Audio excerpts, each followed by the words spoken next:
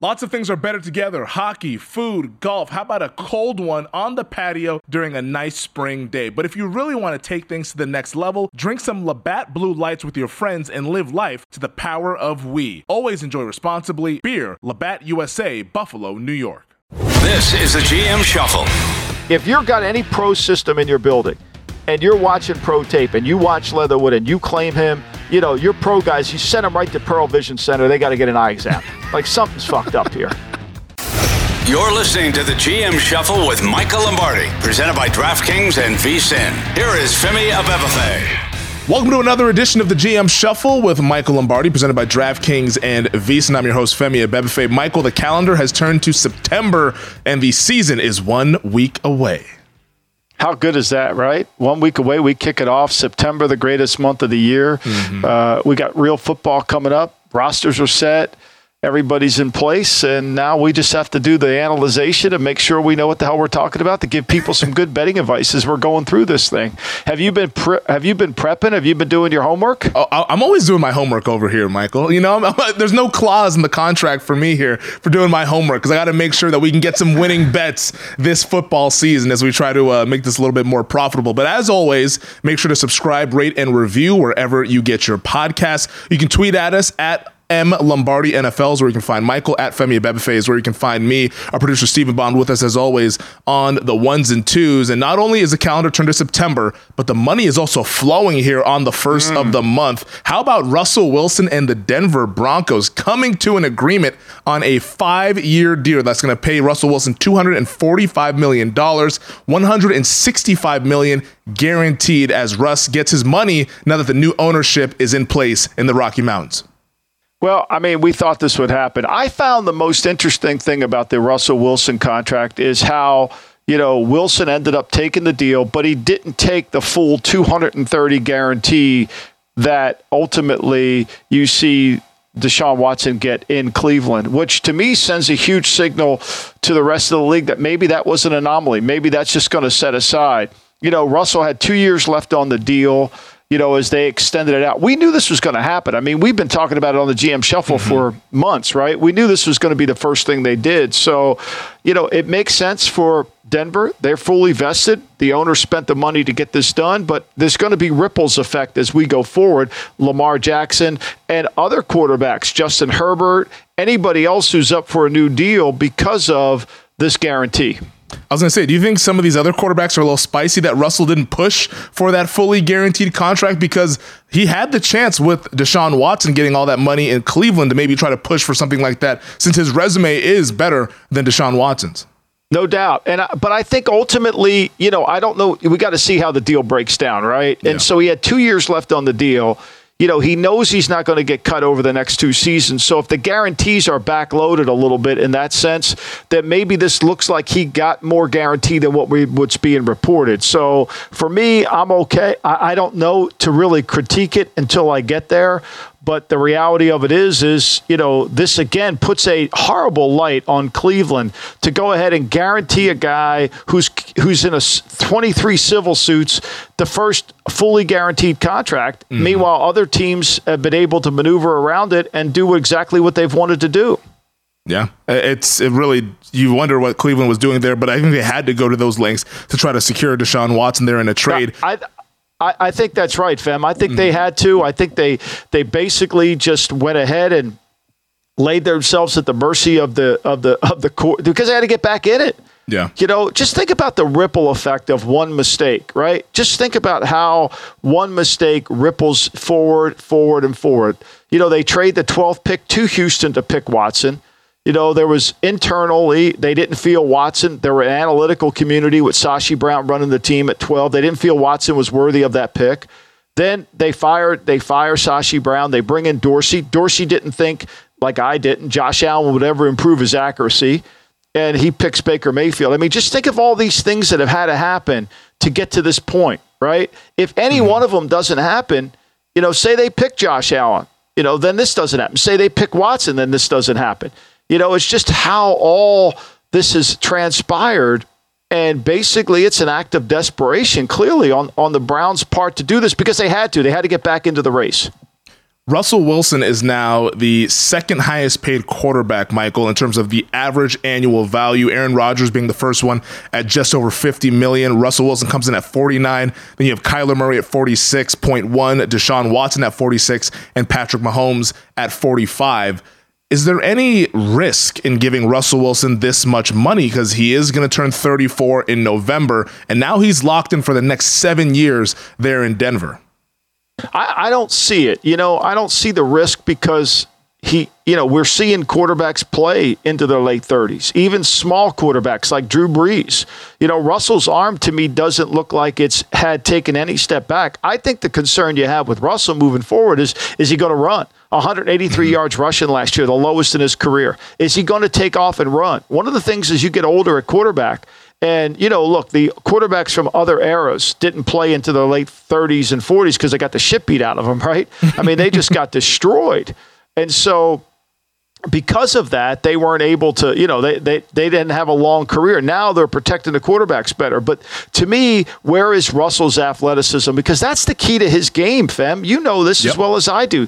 That's the key to his game. If he's not moving and shaking and doing, the chef stuff that he likes to do, let him cook, then it becomes a problem, and people can catch him. It's a little bit like, if you force Tua to move, he doesn't have the speed to get away for you or the athleticism, right? Or the arm to do it. So you make him a lesser player. If you make Russell move and he can't get away from you, he becomes a lesser player.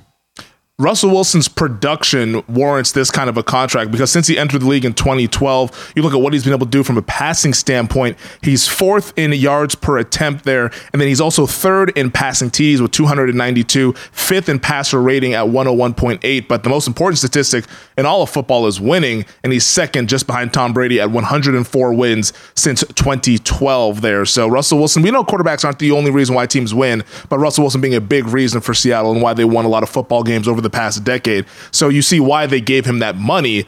Now, with that said, Michael, does Russell Wilson taking less of a guarantee now hurt one Lamar Jackson, who is looking for a fully guaranteed contract from the Baltimore Ravens? Well, I mean, here's where I think the rubber meets the road. Darren Waller we've just seen it in all the articles that he changed agent. Drew Rosenhaus tweeted out that he's his new agent. Mm-hmm. There is always the moment before the opening of the season where contracts can get done and reality sets in. The Raiders have been trying to get Waller's contract done. They had a tough time with the prior agent of understanding the years that are built into the contract, right? Yeah. And so because he had years built into the contract, plus he had a franchise tag at the end of that contract that essentially you could use, that money isn't like just vanished. It's there. They could exercise or he could retire. Two things. Well, it's the same thing with Russell Wilson. So Lamar's camp will argue, well, he had years left on his deal, right? And so therefore, because he had years left on his deal, he had to take lesser deal. I don't see that. I think Lamar, as we get close to the season, close to that point, he's got to be really careful that he doesn't all of a sudden become penny wise and dollar foolish. Like, yes, it's one thing to want the 230, but the other thing is to take what you can get at this moment. Why would you not? You don't want to go play another year without it. So I think that the essence of the deal has to happen now. It should happen over the weekend. If this was a normal situation with an agent and a club, you would just lock yourself in a room for 24 hours and get it done. I don't know how that's going to work with Russell and with Lamar and his mom. But to me, I think the sense of urgency is right now. And I think Lamar's got to be realistic and say, okay, what's the best deal I'm going to get right now? And I think I got to take it. I don't want to risk going out there and playing without it.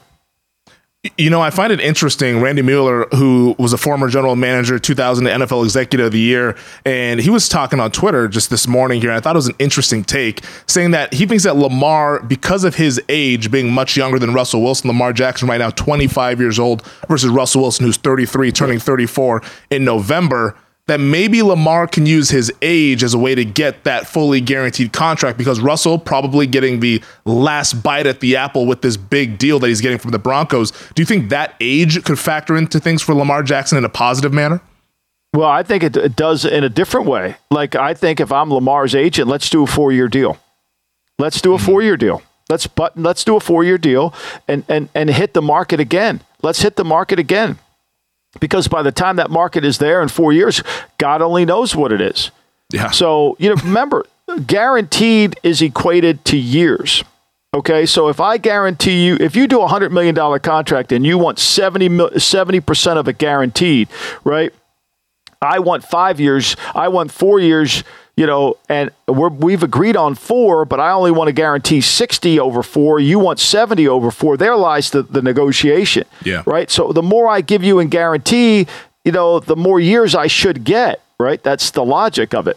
And if you want it fully buttoned up, then you've got to give me 6 years. If you don't want it fully buttoned up, you give me 4. I think there's a negotiation there. I see it more in terms of service. I think he wants another bite at the apple. If I were Lamar's agent, I would want another bite of the apple. Mm-hmm. I wouldn't be as worried because I know I'm going to play 4 years. I'm too talented. I'm too quick. I'm too athletic. I've got to protect myself against injury. There's no doubt. However, that being said, I'm going to get another bite at this apple. And when I do, watch out. Watch out. I'm going to be in the prime of my career. Yeah, that's kind of what Dak Prescott did with the Dallas Cowboys. A lot of it was the fighting over 4 years versus 5 years. Dak Prescott being able to get that 4-year contract where he can maybe set himself up for another bite at the apple. Also, that contract now no longer in the top 5. It's funny how these QB contracts keep going and topping each other. So even the Patrick Mahomes deal, now the 5th highest deal in the NFL in terms of an annual average there for the Kansas City Chiefs. Jimmy Garoppolo, Michael. Very, very interesting stuff earlier this week. Jimmy Garoppolo taking a pay cut to stay with the 49ers as they announced that they will keep him on the roster this season. Maybe a trade partner emerges once we start playing some of these games here, but I didn't think that this was going to be the conclusion when we sat here and talked about this a couple weeks ago and even a month ago between the Niners and Jimmy G. I didn't think it was going to be I didn't think so either. I didn't think it would happen. I thought he would go because, look, we know Kyle Shanahan said this is going to be, Trey Lance's team and we have to move forward. And if it wasn't going to be that way, why was Jimmy G practicing over there on another field? Why was he always separated? Look, I've said this on Instagram and I've said it many times, before. I think the reality here is San Francisco knows that if Trey Lance is going to be the starter, and that's their full intent, they're going to have to run him. They're going to have to maneuver him in the running game. And we said it last week. It's going to be a single wing type offense. That the idea that he's going to be a drop back passer is not really there. Now people are saying to me in the league, well, he's really more of an athlete than he is a football player. That, had he gone to any other school, he would have been a free safety, not a quarterback. That wasn't the rhetoric we were hearing coming out in the draft, right?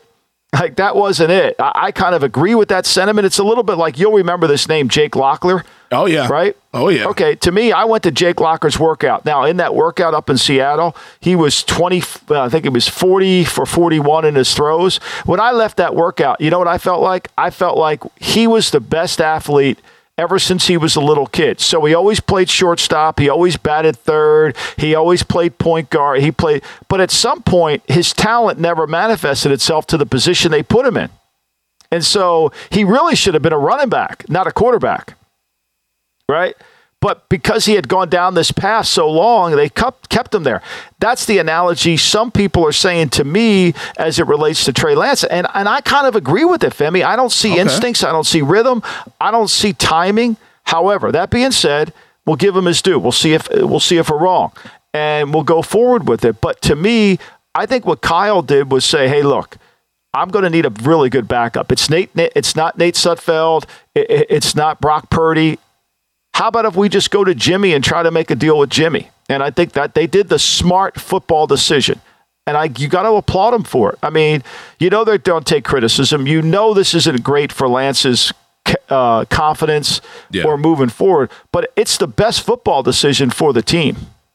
Well, you mentioned Lance being a little bit shaky and you're not seeing some of the instincts from the quarterback position. How much of that do you think was just because of the long absence since he's played football regularly, since he sat for much of last year, then also had only one game in the 2020 COVID season there at North Dakota State?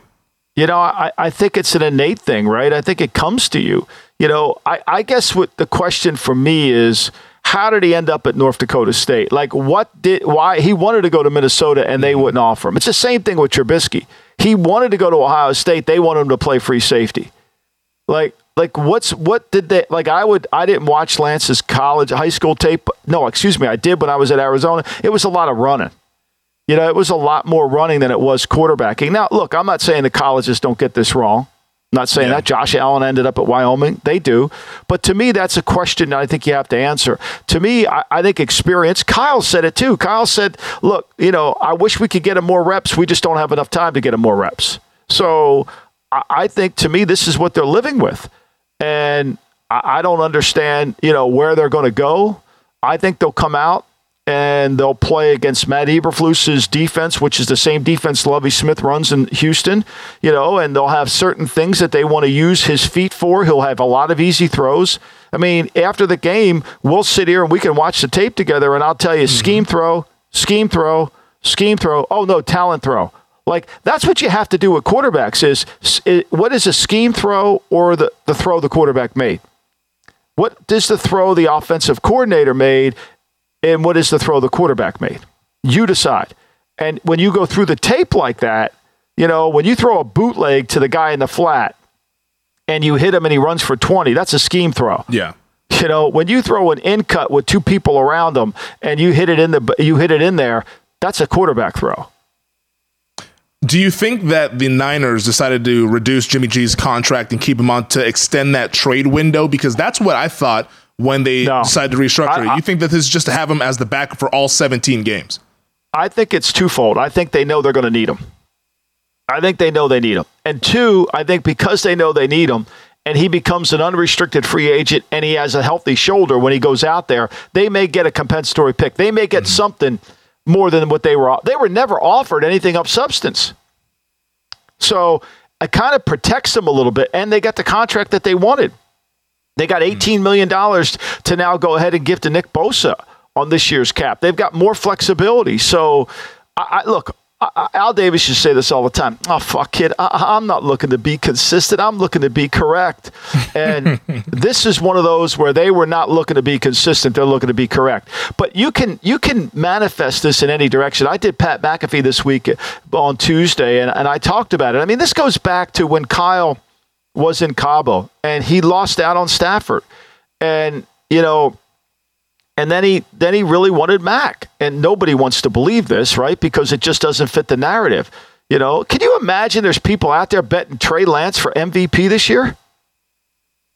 It's it's an interesting situation. I think that Lance might have a chance just based on if he plays well, but it's tough. It's going to be tough here for Trey Lance to win MVP just based on what you're saying. MVP? It's going to be tough. MVP? I mean, come on. MVP, you got to throw for almost 4,800 yards. Come on.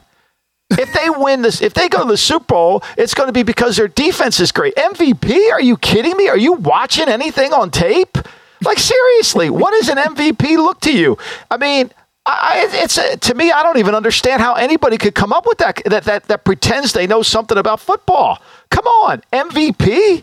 How is that possible? You got to throw for 4,500 yards. You got to throw for. Look at the last 2 years. Aaron Rodgers has been the MVP of the league. Yeah. Look at his numbers. You got to dominate the league throwing the football. You think this kid's going to dominate the league throwing the football? It remains to be seen. It remains. Well, what's the evidence? What's the evidence that he can? The evidence is not there because he simply hasn't played. Then it's a St. Jude's pick. You're just giving money to St. Jude's. All you're doing is trying to justify that you like Trey Lance coming out in the draft. That's all you're trying to do. You're trying to justify it. Look, it's not a question about justifying it. We see this all over the National Football League. Well, this team cut that third pick. This team cut this second round pick. Look, let me give you some news. You're going to cut draft picks. It doesn't matter who you cut. It matters how many guys you got to play. Winning is the only thing that matters. Your draft grade doesn't matter. It doesn't matter. Like, put the best players on your team. Last question on this, Michael. Why do you think Jimmy G did the Niners a solid and took the pay cut? Because I think it's the Don Yee smart. I think Don Yee was smart to do it. Look, Don Yee's sitting there saying, look, if I go to Seattle and take their deal, I'm playing behind two rookie tackles. I'm playing in an offense that he didn't have any time to work in, that it could only look bad for me. If I sit here and what's the most valuable position on any team in football? The backup quarterback. the backup quarterback. You just become eccentrically more valuable every single day. So why not take the money? Yeah, I was never guaranteed $25 million. So that number to me sits out there, but it was never real, right? It was never real. And he knows the lack of interest in him would never translate to $25 million. I mean, he was being really smart here. Like, he laid it all out. Okay, I'm not getting 25, so let's forget about that number. That number doesn't exist. What's the best deal I could make right now? And he knew the 49ers would make that best deal. Let's talk about some more deals on the other side, Michael, because the New York Jets cut quite a bit of players who struck some deals with some other teams around the league. We'll discuss that here on the GM Shuffle with Michael Lombardi. All right, anytime you're on the golf course, you always hear the phrase, hit it long and hit it straight. Well, as somebody who's a novice to the game of golf, a new person, I wanted to make sure I had the best equipment possible. So, as a novice golfer, I went and hit up our friends over at PXG because they have an all-new driver called the Black Ops. I mean, my man Chris over in Henderson has hooked me up with a phenomenal driver that's built to my game. My new game that doesn't really do much of anything on the course, but it has what I need in terms of the club head speed and the kind of grip that I need to go out there and be the best to my ability. I mean, this is music to ears to any golfer, whether you're a novice like myself or if you've been playing the game for decades. The PXG Black Ops driver is a breakthrough in driver technology. It's a complete and total victory in golf club engineering, unlike anything you've ever seen before. Black Ops drivers are adjustable to deliver a combined MOI of 10,000 plus for unreal forgiveness. That's just ridiculously high. So what you got to do, go check out the PXG Black Ops driver. You'll be as impressed with it as I am. Learn more and get free shipping on all equipment at pxg.com/GM Shuffle and use code GM Shuffle at checkout. That's pxg.com/GM Shuffle, code GM Shuffle for free shipping on all equipment. pxg.com/GM Shuffle, code GM Shuffle. All right, Michael, cut down day in the NFL has come and gone, and one team that's made a lot of headlines is the New York Jets. Interestingly enough, the New York Jets, they've, like all the other teams, have made quite a bit of cuts to get down to 53 players on the active roster, but the Jets, the other teams around the league, have an apple for the eye for the Jets players that they have cut here. Get this. 11 total players that the Jets have waived over the last 3 weeks have been picked up by other teams around the league. 7 as of yesterday got picked up and claimed by other teams. What do you make of this here with the Jets cutting some guys that a lot of other teams think are pretty valuable? Well, I mean, look, when you claim guys at the end of a waiver wire, a couple things are happening. You're trying to get that guy on your practice squad because you know you can't get him if he stays there. So you claim him, carry him for a couple days, cut him, put him on practice. Okay, So that's one. Two, you may see some value in the back end of your roster for the guy to come through. To me, the question that I asked on Twitter was, there's two ways you have to look at this thing. Are the Jets that talented that they're cutting this many good players? I mean, I don't know how many players the 07 Patriots cut that got claimed, but, typically playoff caliber teams cut players, not teams that win 5 that go, right? So that doesn't really make a lot of sense. Like, how does this happen? Or two, are the Jets not very good at evaluating their own players? Are they cutting players that should be on their team? Are they keeping players that should be on their team? I think that's how you have to look at it, And everybody says, well, the Jets are much improved. Okay, I grant you that. The Jets are a better team. No doubt. All right, they're a much better team. But people are claiming players off their team. They won 5 games last year. They were 32nd in almost every single statistical category that you can name, offensively and defensively. Like, tell me why all these players are so talented that you're going to claim them, or tell me that the Jets can't evaluate their own players. Like, I think that's the fundamental question you've got to ask. Are the coaches carrying LaMarcus Joyner to be the starting free safety or the starting strong safety over one of the kids they cut? To me, that's where I am on this. Like, to me, it's a little bit of a, like, you want to take it as a compliment that the Jets are so talented, but I don't see it that way. I see it the other way. I see this. I see that if Buffalo was cutting this many guys and people claim, okay, I got it. Buffalo's really good. Yeah. That makes sense. The Rams are separate because they have no depth, right? So I could see San Francisco, if they cut a defensive lineman, they take it. But to me, Are the Jets that talented? I can't wait to see how it all plays out. It's like the old saying goes, one man's trash is another man's treasure. And some of the teams that claimed some of these Jets players, the Baltimore Ravens, the Pittsburgh Steelers, the New Orleans Saints, we've talked about their roster glowingly over this offseason. Then you have Cleveland, the Cleveland Browns, the Pittsburgh Steelers. So these are teams that are pretty solid teams, playoff caliber teams from a year ago that are picking up some of these players for the New York Jets, which kind of goes in line with what you've been saying, that maybe they're just misevaluating some of these guys they have in-house. Well, they thought they were going to get a bunch of draft picks for all these defensive linemen. That, I was told, I think somebody said that the Jets are so loaded at defensive line, somebody will trade for them. Now here's the difference, right? When you make a trade right at the deadline, the only reason you're trading for a player is because you're afraid another team is going to claim him. You see the player is so talented that you think, oh my God, if I don't get ahead of that team in the order, I'm not going to get him. And the reality of it is that's how a team gets, because look, they shop everybody. Let's take Alex Leatherwood. The Raiders shopped Alex Leatherwood to every single team, and nobody would even offer him. They weren't even trying to get back a pick that was commensurate to where he was picked. They were just trying to get him out, and nobody took it. And the reality of it is, why nobody took it? Because nobody wanted to take on the guaranteed contract. Okay? Everybody wanted the Raiders to waive them and then let that contract. The Raiders have to assume liability on the contract and then sign them to a minimum deal. And the Raiders have to, they'll get an offset on the minimum, but that's all they'll get. And lo and behold, the Bears claim him. Like, that's got to be one of the worst claims in all of football. A, they didn't watch the tape on Leatherwood. There's clearly no way you watched Leatherwood this summer and claimed him. There's no way. Like, there is just no way. Like, if you've got any pro system in your building and you're watching pro tape and you watch Leatherwood and you claim him, your pro guys, you send them right to Pearl Vision Center. They got to get an eye exam. Like, something's fucked up here. Are they a sponsor? Get them over to Pro Vision Center right now. Just let them look at them. This is fucked up here. They got no chance, right? And then you assume the contract. You assume the guarantees. Yeah. Why would you do that? Leatherwood's not going to Leatherwood has no confidence right now. He may become a player. He may be a guard. I don't know.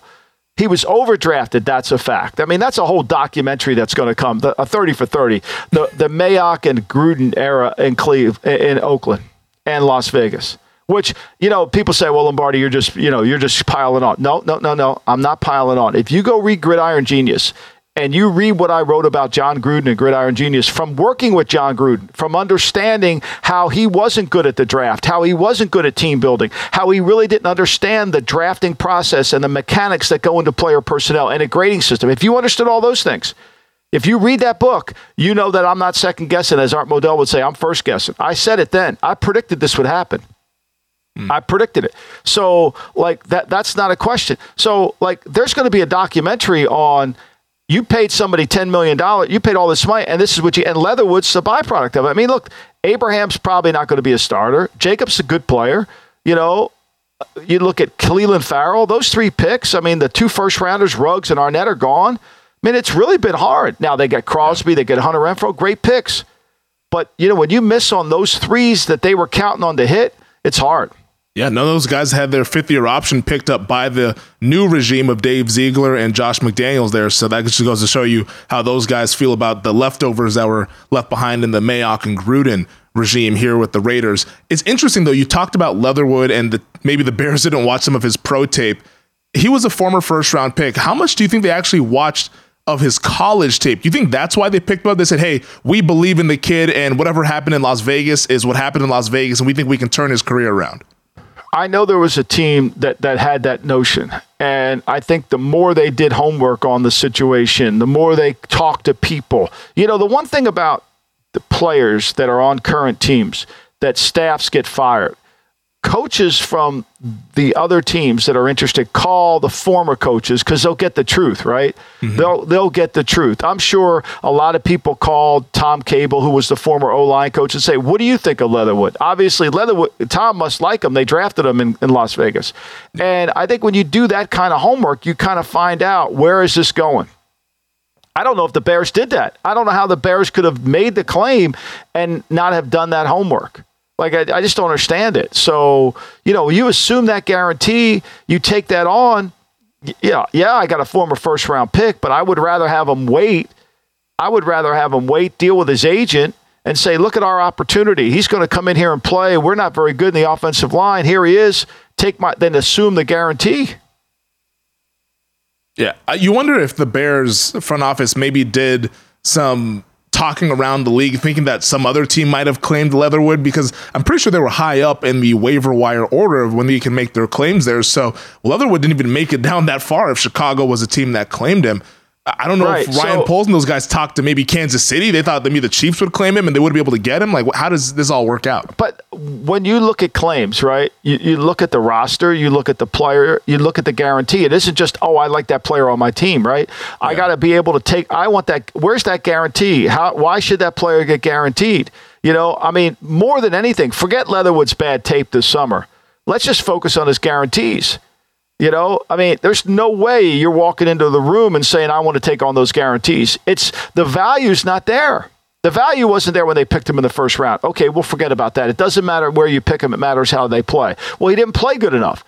So a lot of teams, they'll tell you they had Leatherwood more as a third or fourth rounder when the Raiders picked him in the first. Mm-hmm. Okay. All right. Everybody takes chance. All right. That's no problem. But if he played like a first rounder, we wouldn't be having this conversation. And just for the record, the Bears were 7th in the waiver wire order this year. So that's pretty high up. To me, what they could have done is they could have said to the Raiders, look, we'll only trade we'll give you a 6th. You take half the guarantee, we'll take half the guarantee. Mm-hmm. Now the Raiders would have said no, or maybe they would have said, the Raiders would say, okay, well, you take, maybe there could have been a way to work it out. But instead, you think there's a party that Celine Dion's going to start? That Adele's going to start residence in Vegas? There was probably a party over at the Raiders facility bigger than Adele. She might come in. They now can afford to bring Adele in to sing to the group based on savings they made with Leatherwood. Yeah. They could have a private concert with Adele in their backyard now that they saved all that money. Yeah, it's one thing that you kind of have to read the room, and it's a tricky situation of maybe the other teams weren't going to do it, so you could have picked him up there after he went through the waivers. But the Bears went ahead and I don't know about reading the room. I think it's about being smart. It's about experience at the position. Mm-hmm. I think Ryan Poles, I don't know who he's listening to on this stuff, but I don't see it. Yeah, first-year GM there, Ryan Poles in the Chicago area. All right, Michael, let's take a quick break. We're going to continue the Blue Chip, Red Chip series, talking coaching staffs in the NFL. The NBA playoffs are heating up, and so is the action at DraftKings Sportsbook, an official sports betting partner of the NBA. With same-game parlays, live betting, odds boosts, and so much more, don't miss out as the NBA postseason winds down. The second round of the playoffs have been absolutely phenomenal, and if you really like a team, you can bet on them for the futures market, maybe some conference finals MVPs as the conference finals approach, or how about NBA Finals MVP? And if you're new to DraftKings, you got to check this out. New customers bet $5 to get $150 in bonus bets instantly. Download the DraftKings Sportsbook app now and use code SHUFFLE. That's code SHUFFLE for new customers to get $150 in bonus bets when you bet just $5 only on DraftKings. The crown is yours. Gambling problem? Call 1-800-GAMBLER, or in West Virginia, visit www.1800gambler.net. In New York, call 877-8-HOPE-NY or text HOPE-NY 467-369. In Connecticut, help is available. For problem gambling, call 888-789-7777 or visit ccpg.org. Please play responsibly on behalf of Boot Hill Casino and Resort in Kansas. 21 plus, age varies by jurisdiction, void in Ontario. Bonus bets expire 168 hours after issuance. See dkng.com/bball for eligibility and deposit restrictions, terms, and responsible gaming resources. The Blue Chips and Red Chip series continues here, Michael, and we've made our way to the coaching staffs. And before we get into the list of the Red Chips and the Blue Chips, why don't you let the listeners know what is the criteria? How would you define a Blue Chip and Red Chip coaching staff versus the other coaching staffs in the National Football League? Well, I think you have to look at the staff in totality, right? I think you have to look at it and say, okay, all the new staffs, the new head coaches, you kind of have to separate them outside. We don't know. We just don't know how good they'll be and what's going to happen with them. So, and then you look at the head coach and you look at the coordinators, special teams, offense, and defense, and the combined of those guys, how do they make up everything, right? So, like, take Baltimore, and we could put up the red group right here. So, Baltimore's got a really good head coach. Roman, I disagree with what he does with Lamar, but he knows how to run the football. Mm-hmm. And then they have Mike McDonald as the defense coach. So, there's kind of an unknown. So, they kind of fit more in the red category because we just don't know. But when you're preparing to bet on games, I urge everybody to do this every week. I do it. Like I have a sheet that I put, week 1, it's Ken Dorsey versus Raheem Morris. It's Leslie Frazier versus Sean McVay. It's Pete Carmichael versus Dean Peace. It's Dennis Allen versus Arthur Smith. I mean, that's the game within the game that you have to analyze. And that's where you have to kind of find out where's the advantage, where isn't the advantage, what's the matchup, how the matchup favors this, is it going to work out here or there? And I think that just puts us in order. So the way I try to look at this is what staff really does a good job adjusting, what staff is good in 3 areas, and moving forward. Well, let's get to this Red Chips list here, and our viewing audience will see the graphic, but our listeners, this is the list of Michael's Red Chip coaching staff. It's the Baltimore Ravens, the Tampa Bay Buccaneers, Buffalo Bills, Pittsburgh Steelers, and the Indianapolis Colts. And then the blue chip coaching staffs in the NFL, the cream of the crop, creme de la creme, some might say. You have the Kansas City Chiefs, the Los Angeles Rams, the San Francisco 49ers, the Tennessee Titans, and the New England Patriots. I think a lot of people were expecting the New England Patriots being on the blue chip list because they have the greatest head coach in NFL history, but the offensive and defensive coordinator slots are TBD or TBA. Either way, we don't really know who's in those positions, but that doesn't really waver you any such way. Well, I mean, I think they finished, 7th in the league last year in points allowed defensively. I mean, they played pretty good defense other than when they saw Buffalo. So, and they do have the best head coach. I mean, like when you take Pittsburgh, right? Pittsburgh, I think they're going to be Terrell Austin's the defense coordinator along with Brian Daboll. I think he's going to help.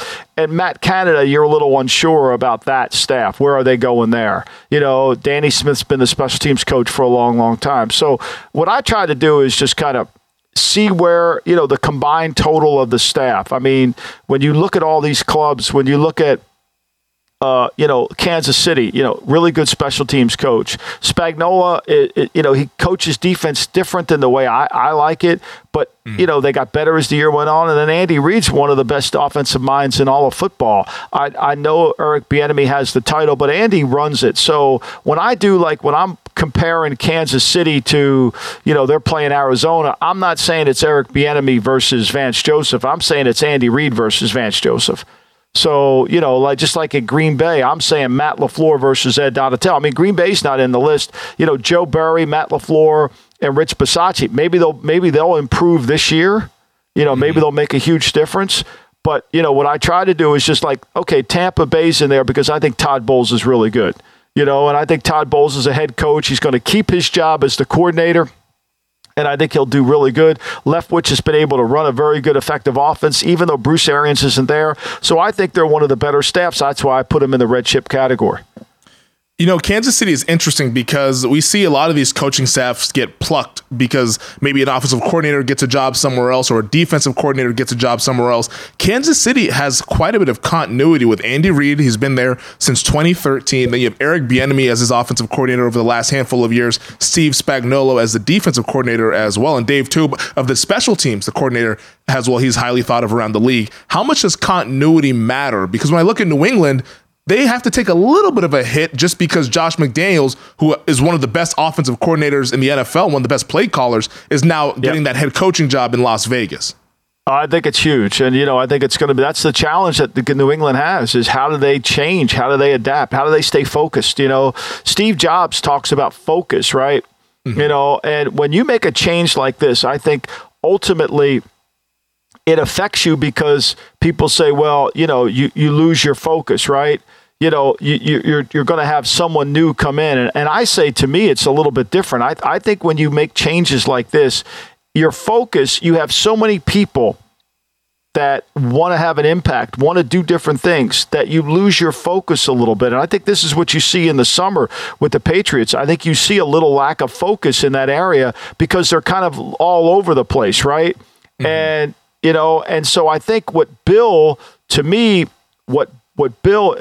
very much like Steve Jobs in the sense of how he thinks about things. But, there's a great quote. People say, Steve Jobs says, people think focus means saying yes to things you focus on. But that's not what it means at all. It means saying no to the other 100 good ideas that are there. You have to pick carefully. I'm actually proud of the things we've done as the things I have done. Innovation is saying no to 1,000 things.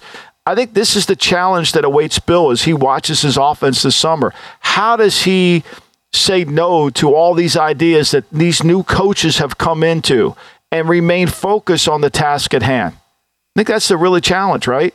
Yeah. I think that's what they have to do. And so people say, well, who's the coordinator? No, I think they have to figure out what their offense is and what it isn't. Everybody's caught up in who's calling the plays, but they've run the outside zone most of the summer. They haven't been very effective of it. So, where Bill's strength is being able to focus and understand what is urgent and important. And I think that's where he'll have to fix the offense, and that's time will tell. But you're right, losing Josh is going to be a problem. However, that being said, if he can get this turned around in that area, I think that can be corrected. Yeah. No, he's lost Josh before, and they still had success. So. Yeah, but he had Billy O'Brien there. He always has had somebody there that, he could rely on. He brought Brian Daboll in case he lost Josh before. I don't think Bill Josh turned down so many jobs, right? Yeah. That it almost got to the point where I'm not sure they thought Josh would ever leave, right? Mm-hmm. So he did. And look, sometimes you have to go through this, but like I said, I think as anybody who's in sports, I've often said this, what is the job and what it isn't? And these head coaches that are really successful, the ones on the blue list, they get that, right? They get that. Like, I think there's some area, like Pete Carroll's, I think is a really good coach. I think his record in the National Football League is certainly going to get him into the Hall of Fame based on the criteria I said in my new book. But I think he's going through a change. He's got a new defensive coordinator. Shane Waldron's in his second year. There's a lot of moving pieces. Yeah. And last year, the offense didn't take the step that you were hoping they would take. Michael, do you think a coaching staff has more impact during a game making adjustments or during the week with preparation? Both. I think the adjustments are really important. I've said this many times, right? In every NFL game, the first quarter is trying to figure out what happened, what we prepared for, is it happening? It's an assessment. The first quarter is all about assessing. The second and the third quarter are all about adjusting. And then the fourth quarter is a standalone game. See, I think, to me, analytics doesn't acknowledge those three categories, right? I think analytics wants you to treat the first quarter like the fourth quarter, right? I think they're completely different games. So I think you've got to be, what we're doing in the first quarter, we're assessing. What we're doing in the second and the third is adjusting. What we're doing in the fourth is standalone game. That completely different. Mm-hmm. And I think that's what you have to do. I think and that's what one of the biggest problems is Minnesota. Kevin O'Connell. I think Kevin O'Connell, he's not going to have any time assessing in the first quarter because he's going to be calling the plays. So that's what slips a little bit, right? That's what, we need to do this. We need to fix that. That's something that's missing. Yeah, first-year head coach, first-time calling plays. That's a lot on his plate. Same with Mike McDaniel out in Miami as well. Yeah, when you go back, I went through it this morning when I was getting ready for the pod today. Like when you go through the first week of the season, you look at the only two coaches won the first weekend of the season, right? And it took a while. The Eagles and one of them had to win because the Eagles played the Falcons, right? Yeah. And so Sirianni won and Staley beat Washington, and so it's like there's an on-the-job learning curve that you have to go through. And I think when you look at, it's funny, I was going through the overs and the unders. When you look at the teams that played offensive head coach versus offensive head coach, the overs hit. When you look at a defensive head coach like Brian Flores versus Belichick, the under hit. Mm-hmm. So if you're not thinking about, when you're making your bets, if you're not thinking about the coordinators, the head coach, and all that intertwines, and the past history between the coaches, then, like let's take, for example, Pat Graham versus Joe Lombardi. Well, Pat Graham is going to watch every single New Orleans Saints tape of that he can, because Joe Lombardi runs the Saints offense. Yeah. Can a non-red or blue chip coaching staff win a Super Bowl? Because you have left off some pretty good teams that are not on this list. You have the Green Bay Packers, who you've talked about, the Chargers, the Cowboys, Broncos, Eagles, the Bengals, who went to the Super Bowl last year. Is it possible for a non-red or blue chip coaching staff to lead a team to a Super Bowl? Yeah, I think there is. I mean, some of those teams, let's take the Eagles, right? The Eagles, I think, have to prove. I mean, last year, Jonathan Gannon, against good quarterbacks, they struggled defensively. Can he take a Mother May I step forward? Nick Sirianni doesn't call the plays. Shane Strickland does now, but they have a really good coaching staff. I think the Eagles' attitude is simply this: the organization is going to carry the team, not one individual. That may work. It worked before them in the past. They won a Super Bowl that way. So I think a lot of those teams, like the Chargers, can Staley improve what he did defensively? Because he wasn't very good last year defensively. Can Joe Lombardi improve offensively? That remains to be seen. I think there's always room for improvement. I mean, to me, Green Bay, they were so bad in the kicking game last year. Oh, horrific. That you can blame the coach. And certainly Rich Bisaccia will be improved. But are they going to dedicate the time and the energy to allow their special teams to get better? That I don't know. And I think we need to see that. I think there's no track record of that, right? Yeah. Ultimately, which coaching staff you think does the most with less, Michael? I think Tennessee by far. I mean, I was reading today, part of the thing that I think a lot of teams are analyzing is the fact that, COVID have impacted drafts, right? That, John Robinson was saying the other day that, he's had like no players from certain drafts that are on the team. That first round pick from Georgia didn't even get to camp, let alone make the team.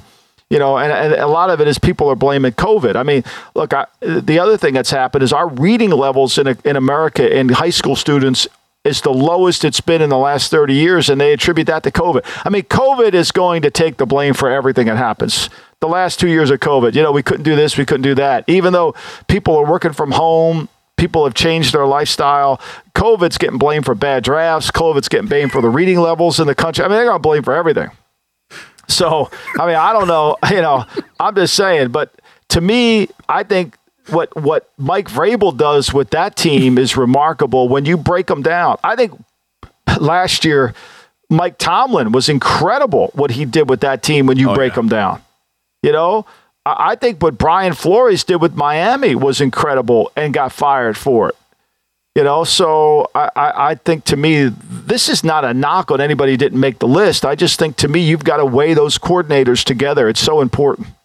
Yeah, no supply chain shortages for us here on the GM Shuffle or some of these other coaching staffs that made the blue chips and red chips list. And kudos to Mike Vrabel, the reigning coach of the year. So it goes in line with what you said there, with the Titans doing the most with the less. Let's take one more final break, Michael, and we'll get some other news and notes on the other side. All right, Michael, before we get out of here, we want to discuss kind of what the teams are going to be doing heading into Labor Day weekend, because there's some roster maneuver that's going to be taking place. Roster gymnastics is a term that I've seen thrown around out there on social media, of people getting cut, but then brought back for practice squads and all the injury reserve stuff. What is going to go on right now over the next 3 to 4 days in these NFL offices? Well, I think what you're going to see is people are going to try to say, okay, we have a hole in our team. I think from this point forward, to be a really good team, you've got to make 10 significant moves. And when I say significant, I think it's really about next year's team. Like if you're like the New York Football Giants, right? Mm-hmm. And they may think Daniel Jones is the answer, but you're probably going to have a new quarterback on your roster next year, or at least competition for Daniel Jones. Then you have to have a really good backup offensive line. And it starts now. You've got to have 5 guys with experience on your team, practice squad or the team, that have, let's say 2 years or less experience, that you can count within your 10, so that next year when you go to training camp, that second line's played together, they function together, and they're adequate. They're not saying they're great, but they can protect the quarterback so we can evaluate them. Mm-hmm. So those are the kind of moves that are significant to me. They're not significant to the fans, because some are going to affect the 23 team, some are going to affect the 22 team. And I think there's some players out there that the reason the veterans are out there, Femi, is because if you take them on down, you guarantee their contract for the whole season. And a lot of teams are reluctant to lose the flexibility of that. And so because of that, they don't. They just kind of step away. So I kind of feel like this is going to be, maybe week 2. Von Miller's recruiting Odell Beckham. Beckham's going to make the team. That's not a question. But is he in shape? Is he ready to go? We're going to pay him for week 1 when we know we're not going to have him for week 1. That kind of thing. I think it goes through. Yeah, some of the veterans who are notable that are still out there, Odell Beckham Jr., like you mentioned, Eric Fisher, the left tackle, and Ndamukong Suh, Will Fuller, Cole Beasley, Joe Hayden, Jason Pierre-Paul, Emmanuel Sanders, T.Y. Hilton, Chris Harris Jr., Landon Collins, Sheldon Richardson. There's quite a bit of notable free agents who have had successful careers in the NFL, but you think that maybe after week 1 is when we could see some of those guys start to sign, especially Odell, who's still rehabbing from the ACL injury that he suffered back in February. Right, but I think too, though, Femi, I think a lot of those guys, it's more contract than teams not being interested. Once they lower their demands or once they see that game checks are going to start to happen without the money coming in, they may change their tune and they may adjust what they think, and they can go through that. The other thing I think that's really important for people that listen to this that want to bet on week 1, and we have a lot of them, and certainly we give out betting advice on VSiN and all our podcasts. I think you got to treat week 1 like playoff weekend. Week 1 is playoff weekend because every team is 0-0. Every team is optimistic, and every stadium is enthusiastic. Like, nobody's going to the stadium with a long face. Everybody's going there believing their team can win. Everybody's involved in the game. Everybody's excited football's back, and everybody wants to win the opening game. And so it's a playoff game. I'm not saying it's win or go home, but it has a playoff feel to it. It really does. Opening day in football is way different than any other sport. Because, A, it kind of gets you off to the right foot. It sees where you are. So I think when you're betting this, I think you got to be really careful to understand the dynamics of this is not going to be pushover. Houston's just not going to roll around and play for dead and give up, a big lead to Indianapolis and cover the 8 that's the line. I think it's a back and forth. I think games are going to be closer. Now, some will blow out. We saw it last year, when Atlanta played Philadelphia. It was a close game for the first half. It became a big game in the second half. Yeah. Conversely, San Francisco with Detroit, Detroit was getting blown out in the first half, made a run in the second half. I think there's that, but I think this is going to be really a back and forth. Plus, coaches have showed nothing.